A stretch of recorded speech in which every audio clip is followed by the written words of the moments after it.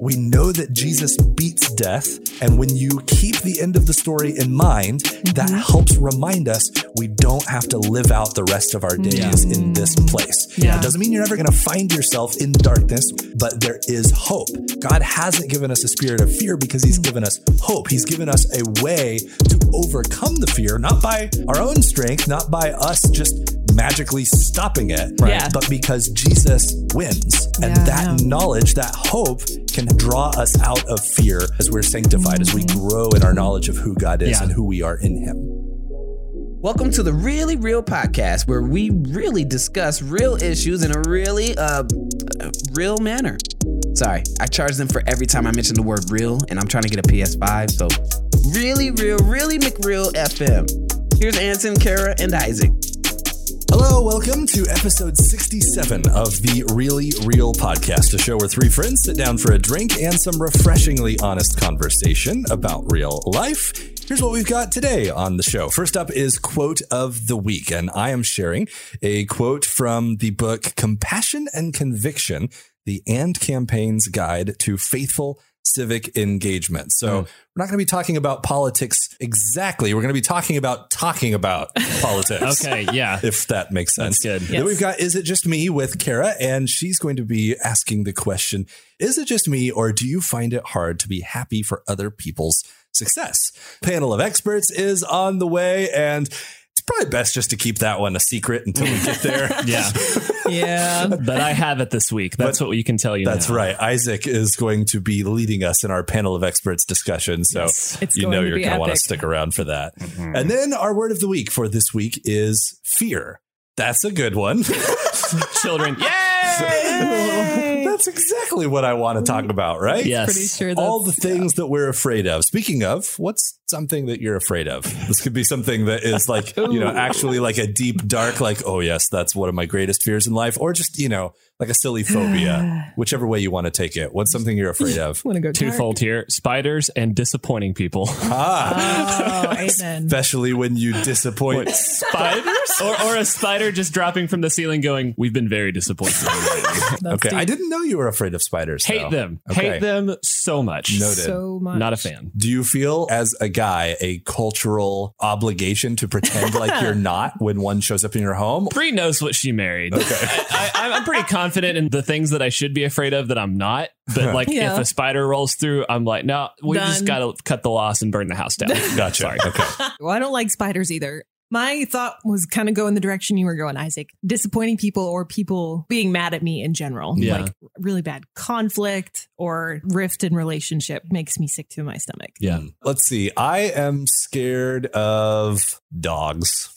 Really? Which is kind of weird because I own one. I didn't know that. I actually used to be terrified of dogs. It's gotten much better over time. But like a Wow. big dog, I had an experience as a kid. There's a story where I ended up getting bit by a dog. And ever since then, I was always like, around strange dogs that I don't know. No So like kidding. strange dog, the larger it gets, the scarier it gets. Childhood memories. You have a bad experience and that colors That'll do it. things for a while. So Large dog owners, as the dog is like telling you in its own language that it's about to kill you, they're always like, oh, no, she's so fine. And you're like, I don't believe she doesn't seem happy to see me. It might be a running thing too. You run by some house and here comes the dog screaming at you from the front yard. And you're like, is it going to lick me or bite my leg off? Yeah, sure. I'm not sure. Anyway, random thing that Ansen's kind of afraid of. So let's move on to what everyone is drinking today. I have got my limoncello LaCroix. Yes. Nice. And you, have been following the LaCroix saga with me over the course of the podcast. And I have mostly converted.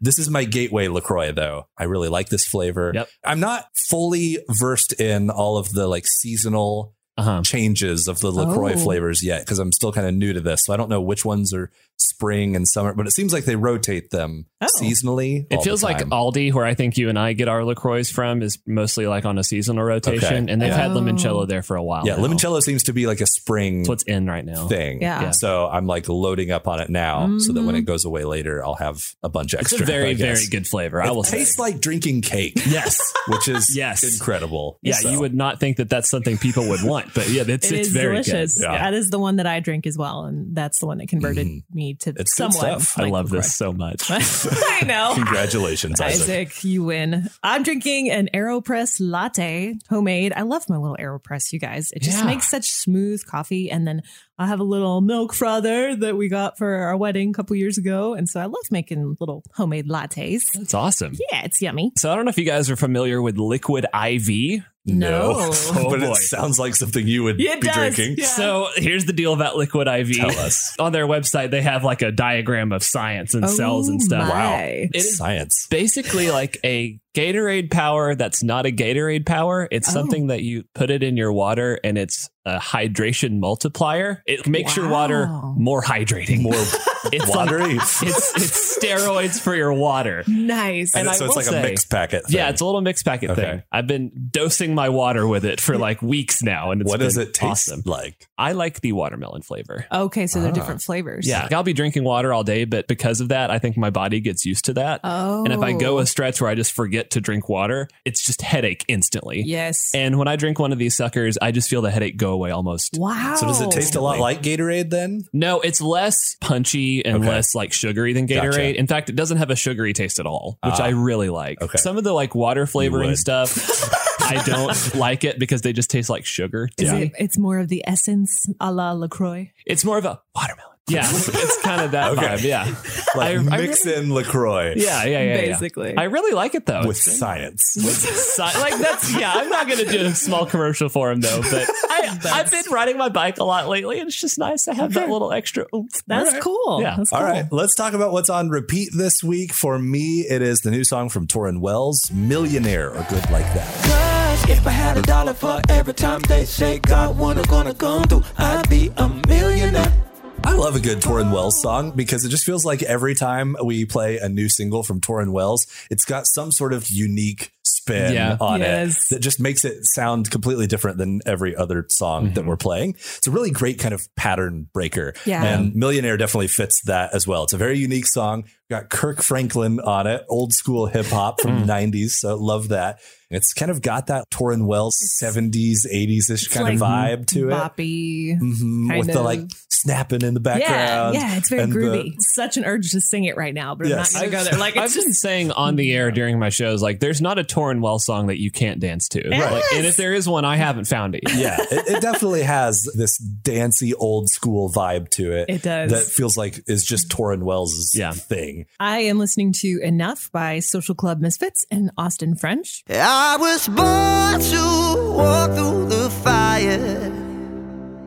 I was made to run through these flames. This is actually a little bit of an older song for us, but it's one that I've got in one of my playlists that I kind of go back to when I'm feeling afraid or nervous about something in life that's going on. I listen to this one a lot, and it's a very like good, brave anthem. The chorus is, I was born to walk over fire. I was made to run through these flames. And so it's very empowering. Yeah. There's a line in it that says, when you're afraid is the only time that a man can be brave. And I love that. And then the bridge is, I could give up, I could just hide, but you walk with me through all of my fires. So it's just a good, I can do this. I can be an adult. I can do hard things kind of song. Have you listened to the Mood remix? Are you listening to the original one or one of the remixes? I think this is the original. Okay, there's two remixes for the song too. There's one that's called the Mood remix and one that's called the Doom remix. Oh. And the Doom one is a little more like minor key aggressive sounding. The Mood one is a little more like poppy fun. And the Mood remix is actually the one that we're playing on Real FM right now. So if you hear the song on Real FM, you'll hear the Mood remix one. And I love it. I think it's even better than the original. So I think the original is what I have. So now I have to go back and listen to the other one. Go check it out. It's good. I've been listening to IYKYK or Yuck by Elevation Rhythm. Yuck.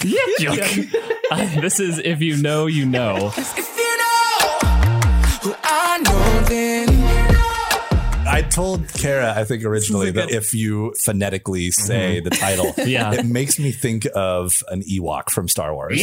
Like that's what, that's exactly what it sounds like. To have Wicket perform this entire song, that would be incredible. Yes. But yeah. It's transitioning into warmer weather. We're coming out of this permafrost season that we just went through. Yes.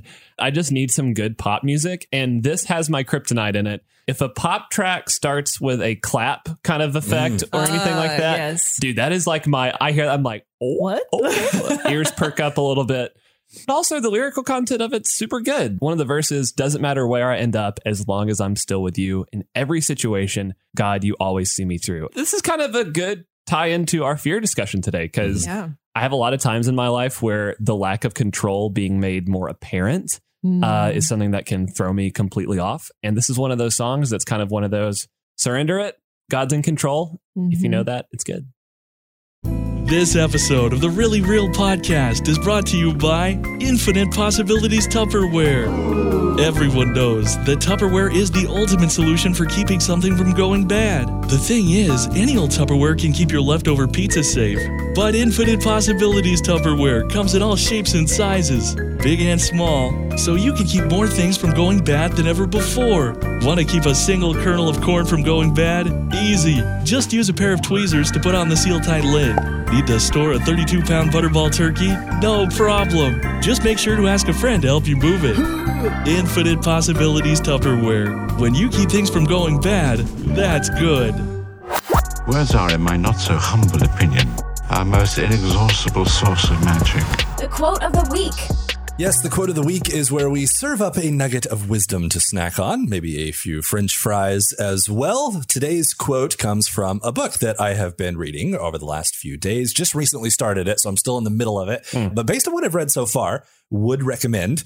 It's called Compassion and Conviction, The AND Campaign's Guide to Faithful Civic Engagement by Justin Giboney, Michael Ware, and Chris Butler. I don't know if you guys have heard of the AND campaign, but you may have seen them pop up on Twitter or on social media some during the 2020 election. They're a ministry that is focused on encouraging proper civic engagement and encouraging people to not sell out to partisanship, Christians in particular, that we can hold the values of compassion and conviction. Both of these things matter, and we shouldn't forsake one in favor of the other. Sure. So if you're interested in something like that, I would highly recommend this book. But early on in the book, they first just start by talking about civic engagement in general. Is it something we should be doing at all? And that's where my quote of the week comes from this week. And it's actually kind of a two-part quote, but I wanted to share both of them because I think both sides of this matter. So the first part of the quote is this: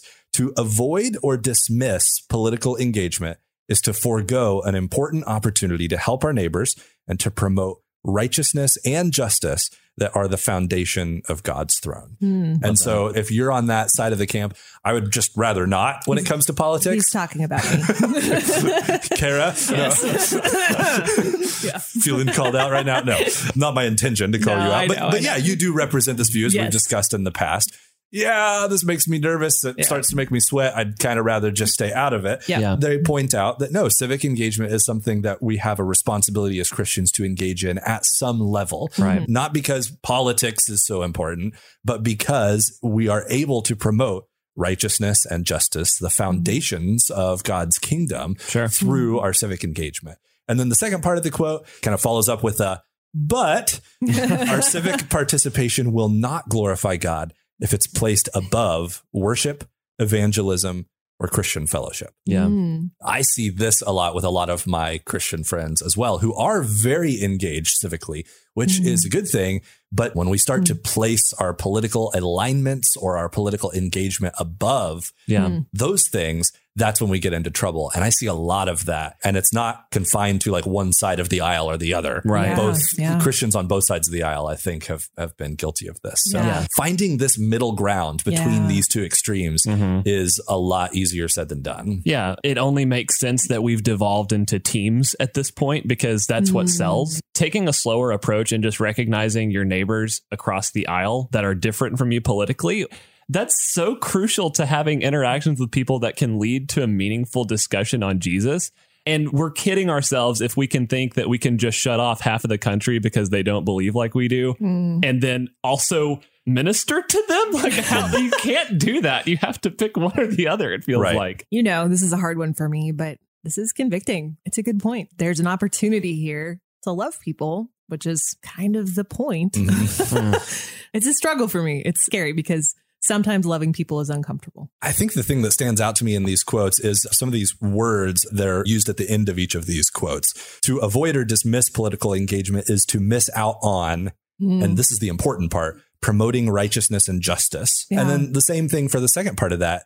If our civic participation exceeds, and then here's the important stuff, worship, evangelism, Christian fellowship. I mean, it's undeniable that partisanship and our political leanings, even if you're not actively like warring with someone from the other side of the aisle, even if you're just commiserating with someone who believes what you do, it's easy to start placing that political identity as more important than our identity in Christ, our identity in worshiping Jesus. Christian fellowship has been clearly damaged and broken by politics in our country. Hugely. And so that's kind of where my eyes go on these quotes, are these values that we have replaced. In that first half of the quote, when you dismiss political engagement kind of from the angle of, well, I just don't want to mess with it, I think that whether we realize it or not, you're just tacitly supporting the loudest voice in the room. You're just kind of willing to say like, okay, I'll just kind of like go with whatever's happening. And then like generally that means the loudest people get to dictate the pace of things. You're dead on with like our ministry and our witness has been damaged by letting politics take over the primary focus, because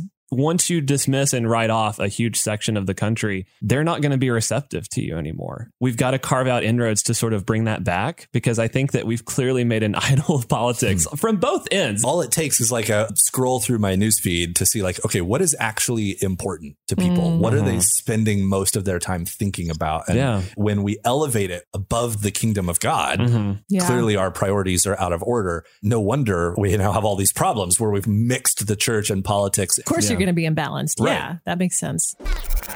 Is it just me, or it's probably just a case of the Mondays? Am I right? Okay, it's my turn to talk about that thing that hopefully I'm not a total weirdo alien for doing. This one is kind of a hard confession for me, you guys, because it feels very petty.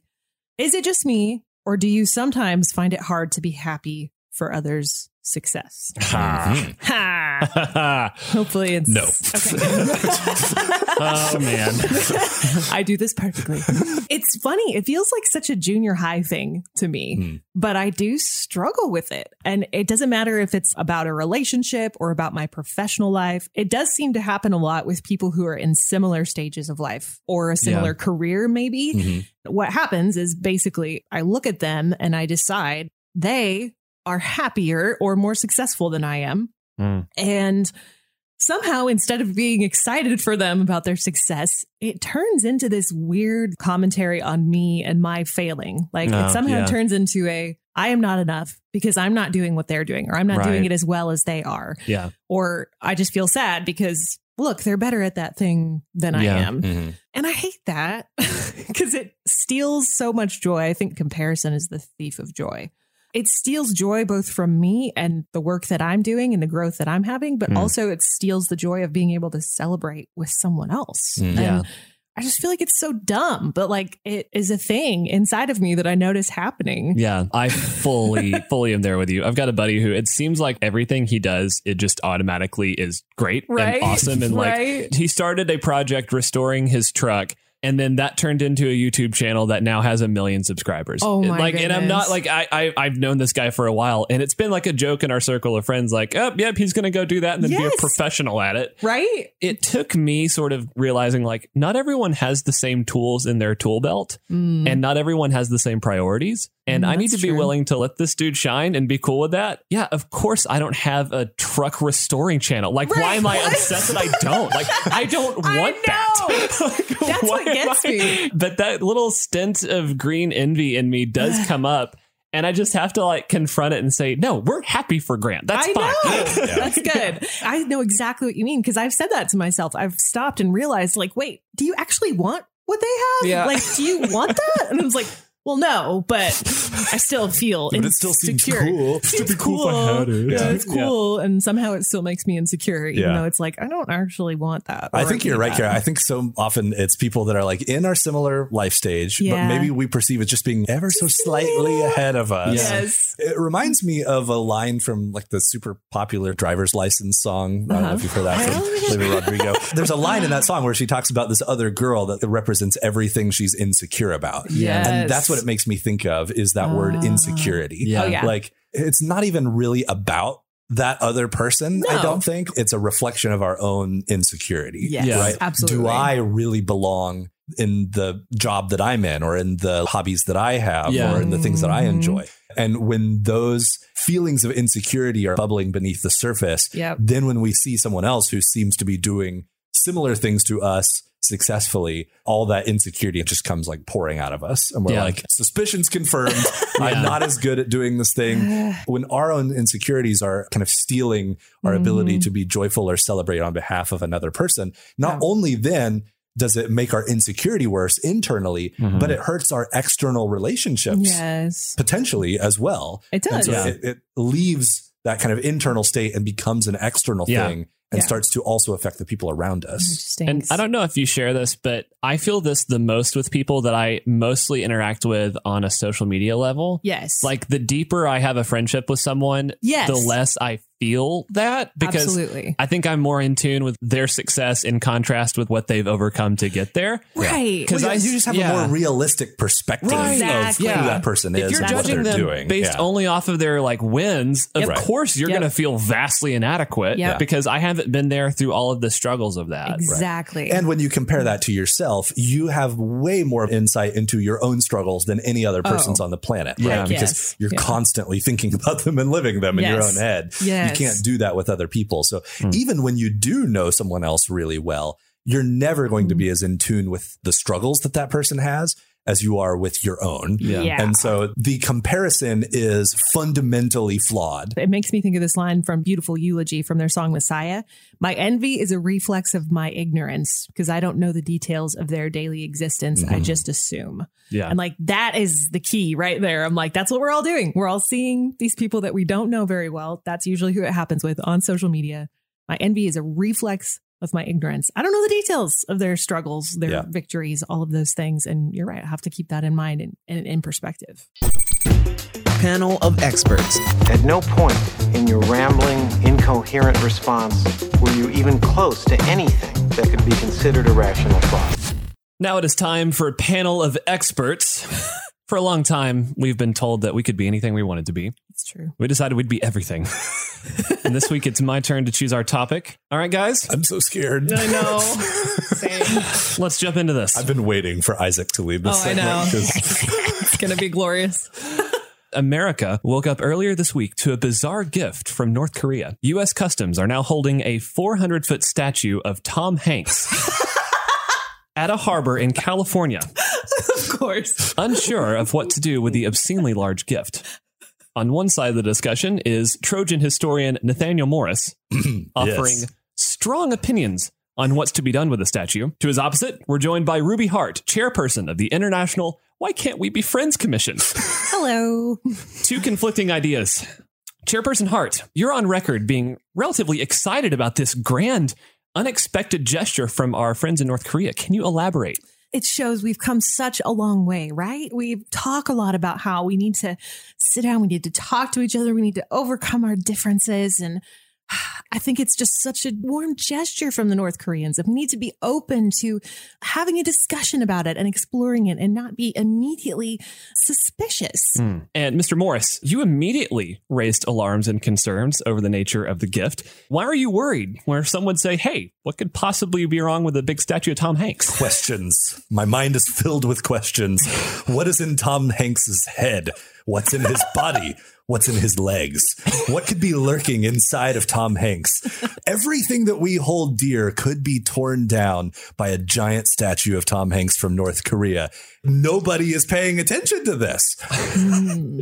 Related to Mr. Morris's concerns, Mrs. Hart, there have been noise complaints at the harbor. For the sake of argument, let's assume that Tom Hanks is actually hollow. Chairperson, Is it correct to assume that Tom Hanks contains something necessarily bad from North Korea? I don't think we can just definitely assume that. I mean, it's possible that Tom Hanks is full of love, as the normal Tom Hanks is, and maybe there are gifts of love inside. It's quite possible. And a North Korean dictator just sent over a giant statue of Tom Hanks filled with love. Is it filled with candy bars? Is it filled with... It could be. I don't know, boxes of puppies? You just never know. It is possible that the statue is filled with teddy bears, but the teddy bears then are filled with something nefarious. If there is something cute or adorable, we open the statue up and there's just legions of puppies that come pouring out. You know that these puppies are genetically modified, that they're going to transform into bears or grow giant teeth and start ripping people's legs off all across the country. I have no doubt that whatever this statue is filled with, even if on first glance it appears to be a kind gesture, it is nefarious. Undoubtedly. Interesting. Mr. Morris, you're absolutely convinced that history will repeat itself as it did in the Trojan days. This can't be anything other than a classic trope of a hollow gift from our enemies. I'd like to point out that this is, in fact, a statue of Tom Hanks and not a horse. So it's a certain qualification there. Tom Hanks is kind of a sketchy character himself, is he not? I mean, could this be a long con from Tom Hanks? Are you implying, where sir, he has worked his way into the hearts and minds of your average American with his kitschy portrayals of Forrest Gump and other lovable characters over the years, when in fact this has been a plot from the very beginning from the North Korean government to allow us to grow in our trust of this man before crushing us with the ultimate betrayal. You're saying that Tom Hanks this whole time himself, the person, not the statue, has been a North Korean agent. I'm saying it's possible, Isaac. Is that possible? Absolutely. Now, is it possible that Tom Hanks is an unwitting participant in North Korea's schemes? Possible as well. Either way, the sheer size of this statue and the questionable nature of the timing of this gift definitely makes me think something is afoot. All right. In closing, Mrs. Hart, do you think that it's only right that America reciprocate and send them some sort of gift in return? And if so, do you think that we have anything we can send them that is significant to our culture? Yes, I think that would be a very nice gesture. I think we should send something that is meaningful to them and their culture, perhaps. Let's reflect something of the generosity of the American people and send back something that will go a long way in creating this mutual friendship that we would like to develop with the North Koreans. You know, I actually agree with Ruby here that we should send a gift in return. And in fact, I've been working on a plan for this. Yes. A giant statue of Dennis Rodman. Okay. And it's filled with, well, we won't discuss that part, but a giant statue of Dennis Rodman, about the same size, 400 feet. Tom Hanks. Yes. And we can send that right over, and hopefully they'll plant that Dennis Rodman statue right in the middle of their capital, Pyongyang, and they'll just be overjoyed with the results of doing so. Quick aside here, Mr. Morris. Do you believe every sculpture to be hollow and contain something, in fact? You can't rule this out, Isaac. I mean, you look at the statue of David, you look at other famous statues around the world. Do we really know what's inside of the Statue of Liberty? We think that this is a representation from the French of freedom, but a lot of these famous landmarks no longer allow visitors. Why is that? Is there something to hide inside of all of the statues of the world? I think it's possible. Mr. Morris, are you implying that there have been French troops since 1885 inside the Statue of Liberty? There could be. You can't rule it out. There could be French troops inside, but it could be something like poison gas. It could be some sort of genetically modified animal, as I discussed earlier. That's not at all something that I would consider putting inside of Dennis Rodman. We'll go to the source himself. Tom Hanks was reached out for a quote on this. He said, upon gazing on the 400-foot structure of himself, "Wow, it's very big." We'll be opening it this weekend. Hopefully, it contains teddy bears. Without much further ado, I give you the word of the week. Now it is time for our word of the week. The word of the week for this week is fear. And our word of the week is like a perspective potluck with words and ideas instead of tortilla pinwheels. Oh, do you recall tortilla pinwheels? You know what these are?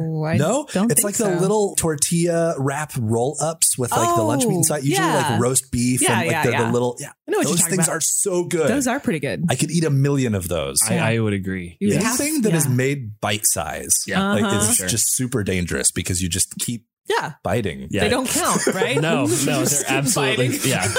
Never stop biting the bite-sized tortilla pinwheels. I've actually been looking forward to this discussion because I know that talking about a word that has the negative connotations that fear has can be a difficult discussion potentially. Mm-hmm. But it's also, I think, very much an appropriate discussion because it lives up to our name, the Really Real Podcast. Yeah. We're going to get really real in this episode and talk about something that we all really deal with. I mean, this is a universal emotion. Fear is something that is an undercurrent in all of our lives and probably has more far-reaching effects on our behavior and our thoughts and our minds than we may realize at times. Well, I want to go back and revisit the question that I asked at the beginning of the show, which is, what are some things that you feel like cause fear in your life? And obviously we, discuss things like spiders or dogs, or some people are afraid of heights. My wife is kind of claustrophobic. We have these phobias, but if we move past the phobias and into what causes more like deep-rooted fears in our lives, what would you identify in your own life as causes of fear? I just want to preface this by saying this actually, I feel like, is a little bit of a difficult question to answer potentially for some people, because we may know that we feel fear. Sometimes identifying the source of that fear is actually pretty difficult, is it not? Yeah. It's only through really close examination of myself and just through consumption of some really cool art and media that I've been able to kind of address fear. One of my favorite bands, Gaffer Project, released an EP talking about fear. It's a very heady kind of thing, but they addressed fear as a concept, and each of the songs on the album was addressing different phobias and fears that he had from a cool perspective. I think that mine is either being disappointed or disappointing others in my life. I think that that's something that probably more closely guides my motivations daily and kind of has that, like you're saying, undercurrent's a great word for that, is I am just horrified of that. That is my worst fear, of either being let down or letting someone down. I think that's something I struggle with daily. For me, embarrassment is a word that comes up. I do not like being embarrassed or humiliated or even perceiving that I have been humiliated or embarrassed, because I feel like fear has a way of distorting reality at times. It does. And so sometimes when we're afraid of something, we start to become suspicious of things that we might not otherwise be suspicious of. And so it's easy for me to perceive that I have been embarrassed or humiliated when other people aren't actually thinking that. Right. But because I'm so afraid of it, I'm on the lookout for it. Oh, Like any little hint of this may have reflected poorly on me.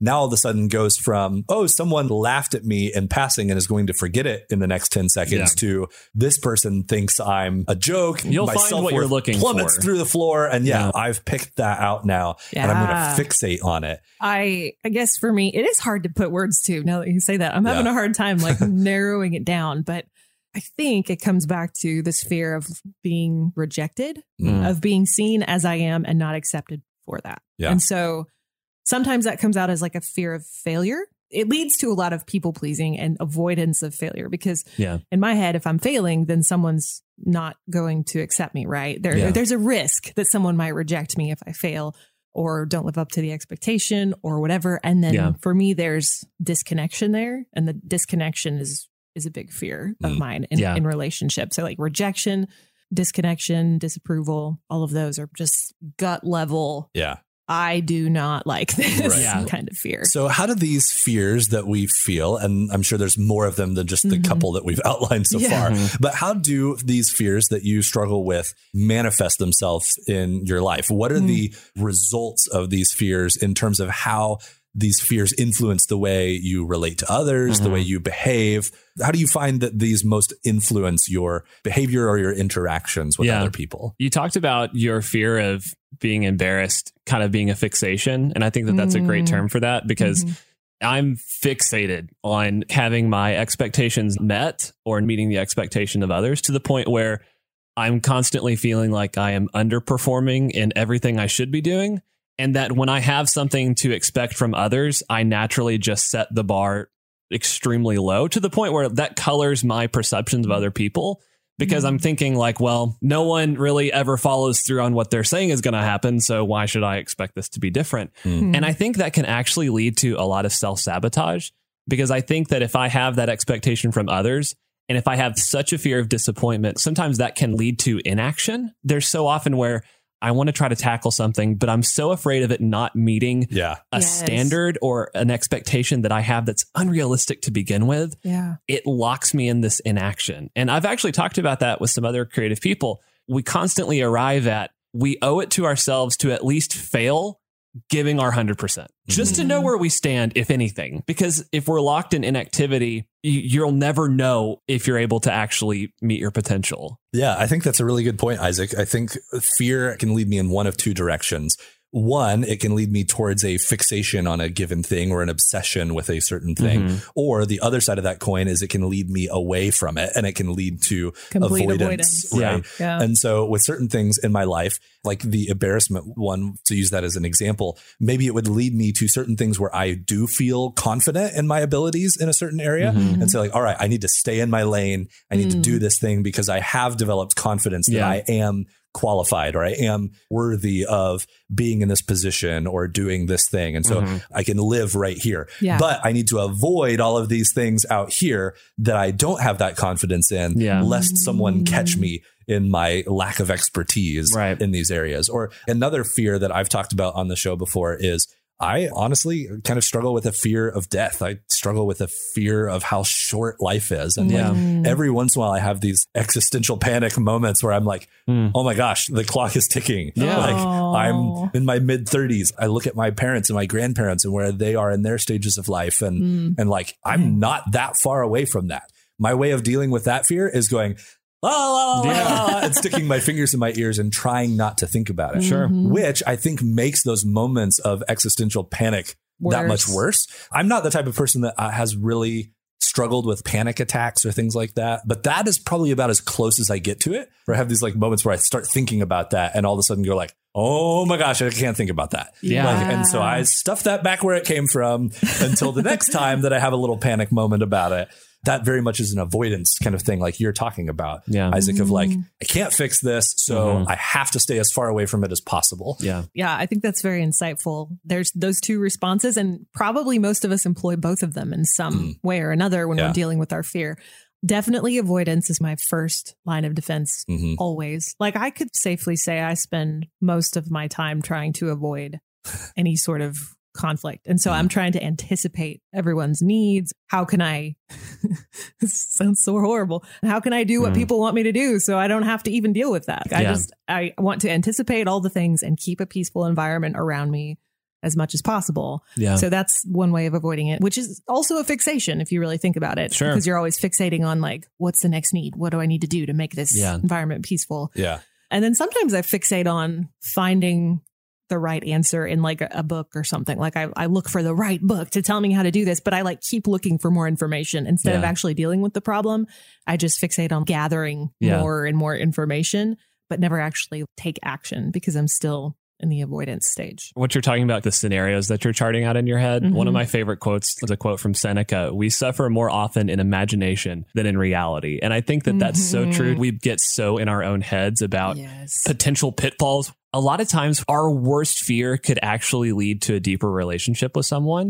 Because the people that I've forgiven and the people that have forgiven me after a major disappointment, that bond is so much better after that. The disappointment, you could make the argument, led to a deeper relationship, because then you have that vulnerability there. My initial instinct of fear to avoid that only is more of a problem. Yes, it does, because it creates more fear because there's less closeness. And so then there's less trust. It's a cycle. It is. I want to introduce another layer, I think, that could contribute to our struggle with fear.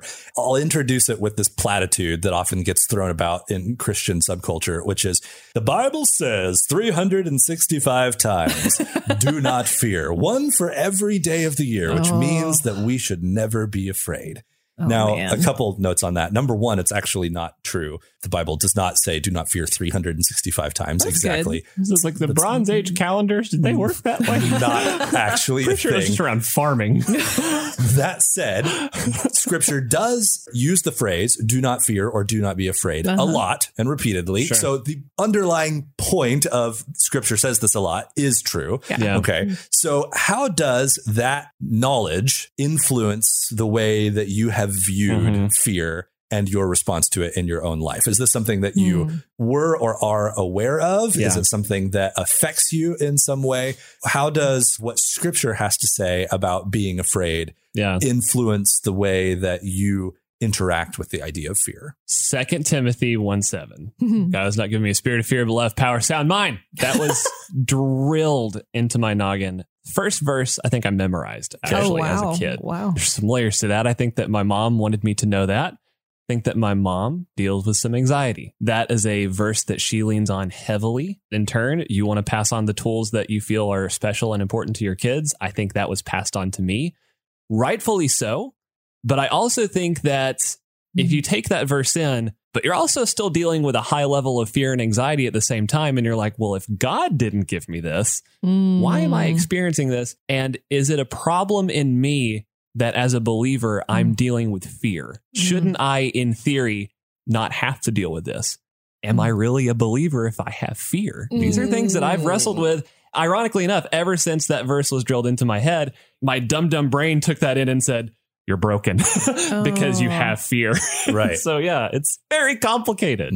So messed up. Yeah, I think it can create a culture of shame if you don't understand. And let's be honest, as kids, most of us don't understand what that means. Even as adults, I was in a church once where there was a discussion happening in a small group about anxiety medicine and depression medicine. And we won't get into all of that, but let's just say like it was fairly obvious that if I'm feeling fear, this is a shameful thing. Like I need to not do that. I'm failing spiritually somehow. It makes me think of an old comedy sketch from Bob Newhart. And I don't know if you guys have seen this sketch or you know what I'm talking about, but he is playing a therapist. And this woman comes into the office telling him about how she has this fear of being locked inside of a small box, I think, or buried alive, I think is maybe what it is. Yeah. Then Bob Newhart's character is like, all right, well, I'm going to give you 2 words that'll be a great tool to kind of help you solve this problem in your life. And she's like, he's like, I want you to take these words out of this room with you and into your life to kind of solve this fear of yours. And she's like, okay, what are they? And he's like,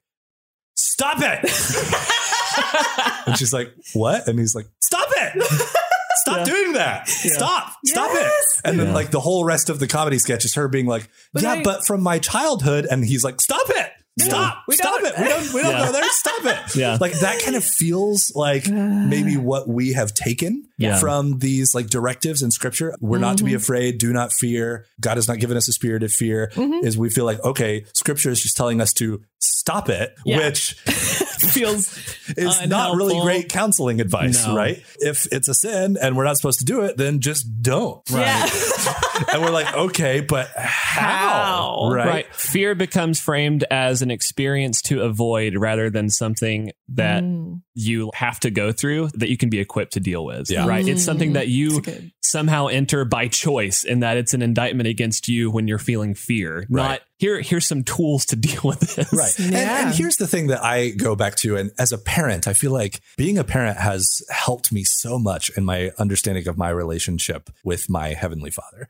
This is one of those instances where I have found that to be highly instructive for me. I'm going to cry. I have uttered the words, don't be afraid, or you don't have to be afraid to my kids on many occasions. We were watching a Star Wars movie a couple of weeks ago, and there's the part that's kind of scary at the end of the 3rd prequel where Anakin is turning into Darth Vader and going to the dark side. And my daughter was pretty bothered by that, right? And I said, don't be afraid. Remember, we already watched the original movies and we know how the story ends, right? We know that at the end of the 6th movie, why am I getting chills? We know at the end of that movie that Anakin returns to the good side, right? So we know where the story ends. We're just watching the middle part now. Don't be afraid. When I say these words, don't be afraid, I'm not saying stop it. Right.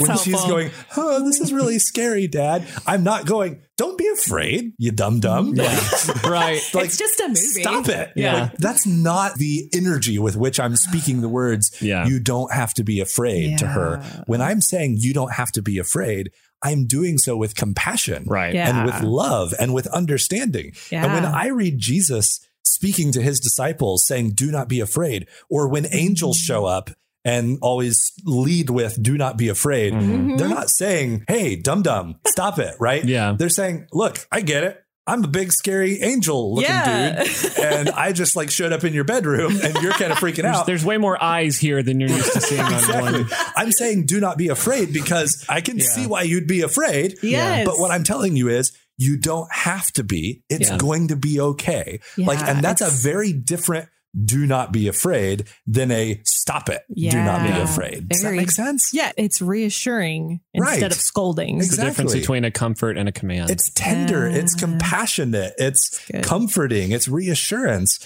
I just think when we just focus on it as a command, we're missing the fact that there is compassion involved. And in fact, that's probably the reason for the command is it's coming from a place of compassion. And I think that's an important thing we could miss in this discussion. I think it actually still can be a command, but a command spoken with compassion and love and care. When I tell my daughter, you don't need to be afraid, I don't want her to continue on in her fear. I genuinely want her to understand and to recognize that she doesn't have to be afraid.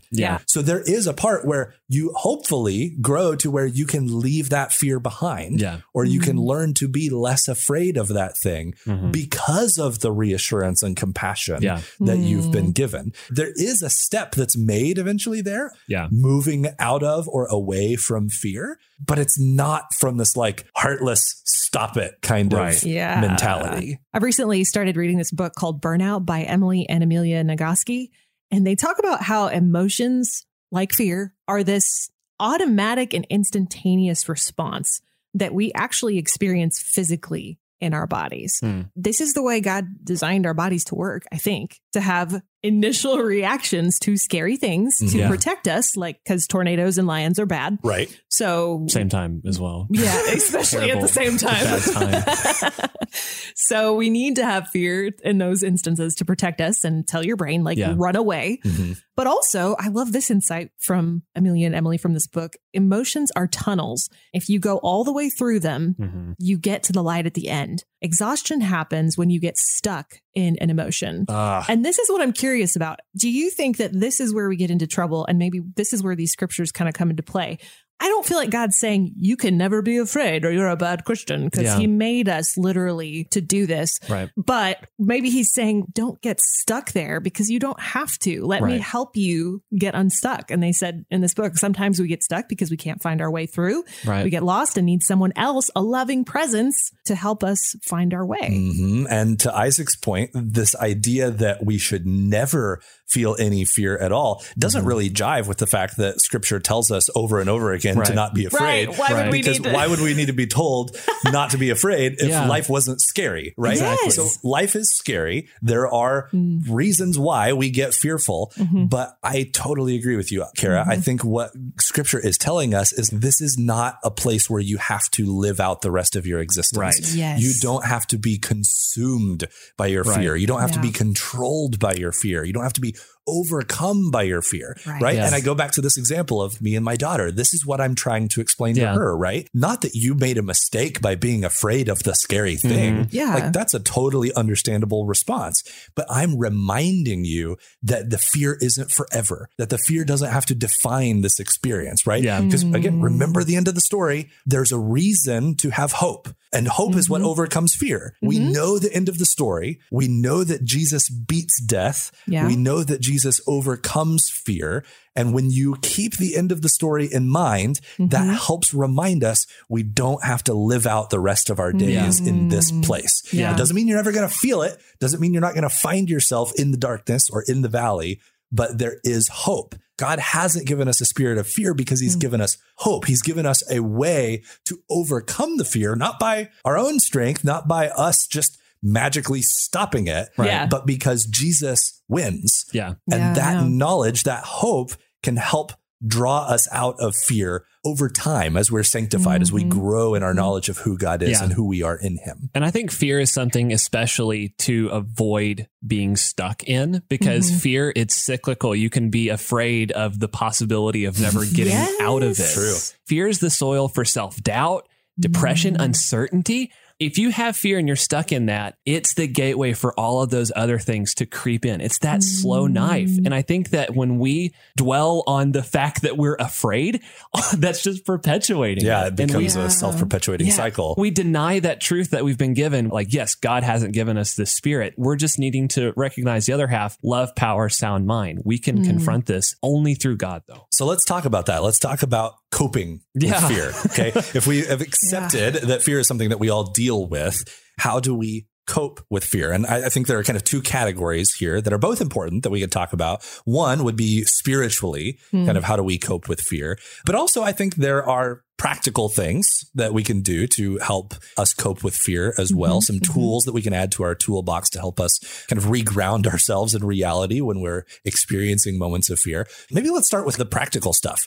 What are some practical things that you've discovered in your life help you cope with fear? For me, at the top of the list is phoning, or let's be real, texting, because I don't use the phone, a friend. Yes. Texting a friend or a counselor. First line of defense for me. A lot of times my friends can help me get out of my head. They know me. We've talked enough about my fears that they're like, yep, this is a pattern. This happens when you get triggered. You're going to be okay. They can pull me out of my head long enough to be like, oh, okay, I'm not going to die. Like in this moment, I'm scared, but there's this reassuring presence that can help me walk through the tunnel. So that's first line of defense. I would say also, it sounds super cheesy, but deep breathing, guys. Yeah. It's a like physiological fact that God made us so that if we stop and slowly breathe, we can calm down the centers of our brain that are telling us run for your life. Slow, deep breathing can help. It's not the only thing to do, because one time I ended up in the ER with a panic attack and the doctor was like, well, take some deep breaths. And I was like, thanks for that. I just paid $1,000 for you to tell me that. I want to slap that person. I know. So it's not the only thing you do, but it is a tool in your toolbox that you can pull out. And if it doesn't work, move on to the next tool. Yeah. Kind of what I hear you saying there with both of those is get your bearings. Yes. Kind of understand where you are, get a good appraisal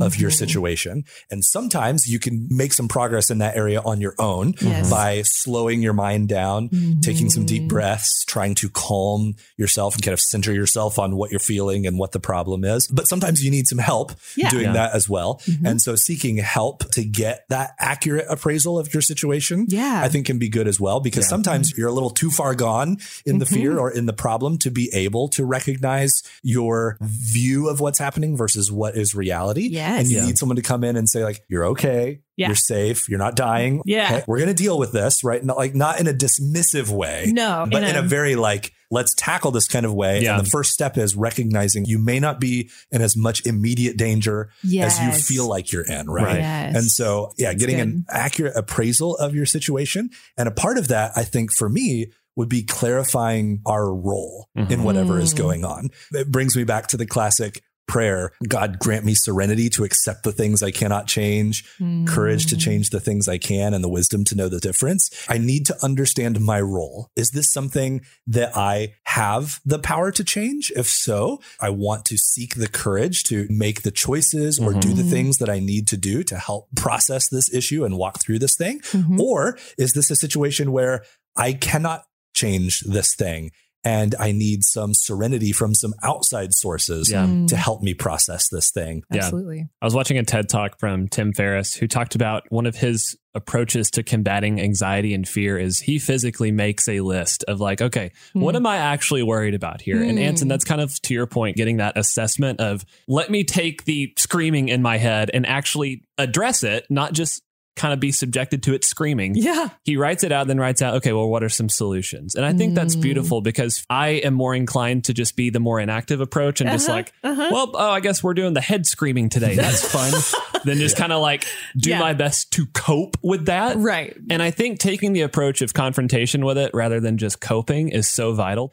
Addressing it on paper, my phone, like I'll type out, I'll peck out like what I'm afraid of, why I'm having this just random bout of anxiety, depression, like what's going on here? And organizing my thoughts and getting that assessment like you're talking about, Ansen, is so crucial. So helpful. And then, Kara, like you said, taking it a step further and actually being willing to communicate that to someone. Look, if you're afraid of being a disappointment, you'll be afraid of disappointing someone for admitting that you're afraid of being a disappointment. Like it is the inside of my head. No. But whenever I've gone to someone I know and I've trust, those moments are God speaking to me through my friends and family. That blows fear out of the water. Yeah. I mean, I think that's a really good point. Isolation fuels fear. Community blasts it apart. Yes. Like it's huge. It's such a big deal. Both getting supported by others and I think supporting others too. Like I want to make this very clear before I say this. If you're in the middle of a panic attack, going and serving in a soup kitchen is probably not like the first thing to go do. They don't want you there. Exactly. You'd be really bad at it. Panic soup. No, in those situations, say that over and over. In those situations, you have first an obligation to deal with what's happening in yourself, right? Yeah. And that's really important. Yeah. But just in more of a like larger pattern of dealing with fear in your life, getting outside of your own head is really important because I build up these mental strongholds in my mind of fear that just become bigger and bigger the more I live in them. Yes. And so the more you can get outside of your own head, I think can be a really good thing. And two ways of doing that. One is through helping others. Focusing on someone else and serving someone else, I think can help us escape those strongholds. And then practicing gratitude, exercising thankfulness for things when we recognize them, and doing that even when, or maybe even especially when I don't actually feel like doing it. Because I get, instead of saying stop it, we could just say like do it or start it or do this thing even when you don't want to do it. That's really hard. And I'm not saying like feel something that you can't feel because you can't do that. But we can say thank you to God for things even when I don't feel like being grateful. And sometimes my actions can allow my feelings to eventually follow. Yes. Just on an ongoing kind of maintenance basis, making sure that serving others and practicing gratitude are a part of gratitude is huge. What we're doing, I think can help us with that lessening of fear over time. Yeah. I think it was our chaplain, Justin, who said you can't feel fear and gratitude at the same time. Gratitude essentially fights against fear. It's a good weapon. We've talked about some practical ways that we can cope with fear. Spiritually, what can we do to help equip ourselves in the fight against fear? I'll lead us off here with the first one. This is going to sound kind of intellectual. I'm life of the mind kind of person, and that's the way I talk about things. We accept you here. Thank you. I appreciate that. Equip yourself with good theology. And here's what I mean by that. Grow in your knowledge of the character of God. Grow in your knowledge of who God is. Because the more I understand him as good, all powerful, and all loving, the more that grows, the more I trust him. And the more I trust him, the less I fear. Doesn't eliminate it. Doesn't mean that I don't get afraid of things. But when they come, I can return to this sure foundation of my knowledge of the character of God. And that gives me hope.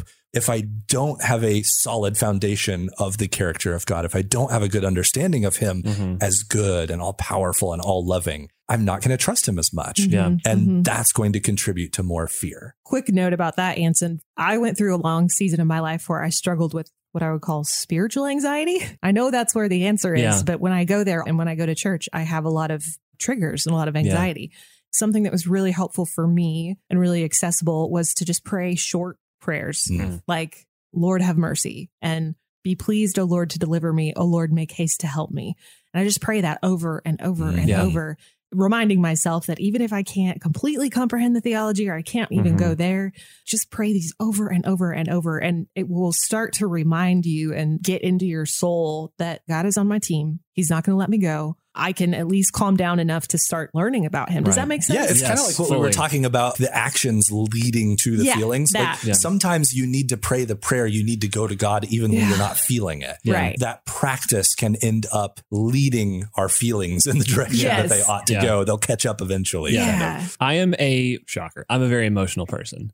Far too often, my emotions will dictate my relationship with God and with others versus what I know to be true. Ansen talked about living in your mind. If there's the opposite end of that, where it's just emotional meat bag, that's me. Like that's how I am wired. Fear that can weaponize that. Spiritually, letting what I know dictate my actions versus what I feel in that moment. Right. That's good. Because my fight or flight kicks in. And if we're not careful, that can drive. This year particularly, I want to be better about letting my intellectual side, what I know about God, letting that drive more so than what I'm feeling. Because that's fleeting. We have truth. That's everlasting. Yeah, that's good. Yeah. So our knowledge of God. And then I would add to that as kind of a final thought, a knowledge of ourselves, especially a knowledge of ourselves in relation to God. Yeah. Like who we are in Christ. We aren't God, but we are his. Right. We belong to him. I again return back to this parent-child relationship.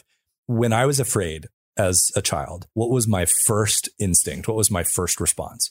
Calling out for mom or dad. Oh, yeah. When something gets scary, you go, Mama, Dada, right? And I see this even in my son, Axel, who can barely talk and walk. Yeah. He demonstrates this so clearly. When something happens that frightens him, all of a sudden his fear emotional response takes over. What is his first instinct? It's to run to the nearest parent as quickly as possible. That's what I want to train my response to be when that fear kicks in, maybe even before I start thinking about it. I want my instinct to be run to Jesus, like run to God as fast as my little legs will carry me. Oh, it's beautiful. And get that hug that I need from him. Like I call out for my mom or dad because it's effective. It was the most effective thing at calming my fear. There are all these like practical tips and things that are really helpful, and we need to have those tools in our tool belt. But I think nothing is going to be more effective than retaining that knowledge or that instinct in our head. God loves us. We are his. Run to him when we're experiencing fear. This episode of the Really Real Podcast is brought to you by Infinite Possibilities Tupperware. Now, you can keep more things from going bad than ever before. Introducing all new sizes of Infinite Possibilities Tupperware. Yes, Infinite Possibilities Tupperware can still keep your meats, vegetables, and difficult to define mystery recipes from going bad. But now, Infinite Possibilities Tupperware works on more than just food. Worried about your younger brother's increasingly dark TikToks? Flop them in some sibling-sized Tupperware. What about your increasingly conspiracy theory-obsessed uncle? We've got a size for that too. Even difficult to quantify phenomena like the American political system, the Star Wars franchise, and your very own sense of self-worth. Keep it from going bad with Infinite Possibilities Tupperware. Because when you keep things from going bad, that's good. Okay, now it's time to fill in the blank. Instead of drawing a blank, we're going to fill one in. Here's our fill in the blank for this episode. A first step that I can take to conquering fear is, and I'm going to lead us off with this one.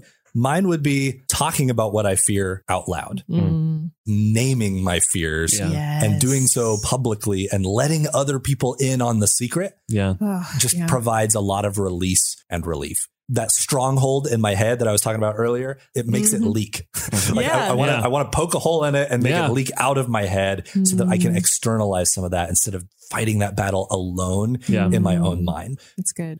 I would say this sounds scary even to me as I say it out loud, but this idea of confronting my fears, either talking about them or writing them down or having the conversation that you're scared to have, because sometimes the fear inside my head is a pit bull, and when it actually comes out in real life, it's like a little chihuahua. It's like, and I'm like, really? You hear this whole bark, time? and you think like, well, that sounds like a big dog. And then it's not. And it's like, oh yeah, you're scary. So this idea of being brave. Piggybacking that, acknowledging and accepting it, not viewing it as something to avoid. If I'm pretending that I can avoid fear, that just makes it worse when I actually experience it. Acknowledging that it's going to happen and not being completely thrown when I feel it, because I like get amnesia, I guess, because it's like, oh, here's that feeling that I've had a million times before, but somehow I'm feeling it for the first time. Acknowledging that it's going to happen, but it's not an indictment against me that it's happening. All right, let's go eat some tortilla pinwheels. Thanks for listening to the Really Real Podcast. Whatever Isaac said at the 10:15 mark is how your week is going to go. Treat this like a weird fortune cookie. You can get more content and more of Isaac in the Real FM Insider Facebook group. Check it out at real.fm/insiders. Tune in next time to hear Ansen, Kara, and Isaac say, shall we do this thing? We shall do the thing. I think it's a good idea. All right.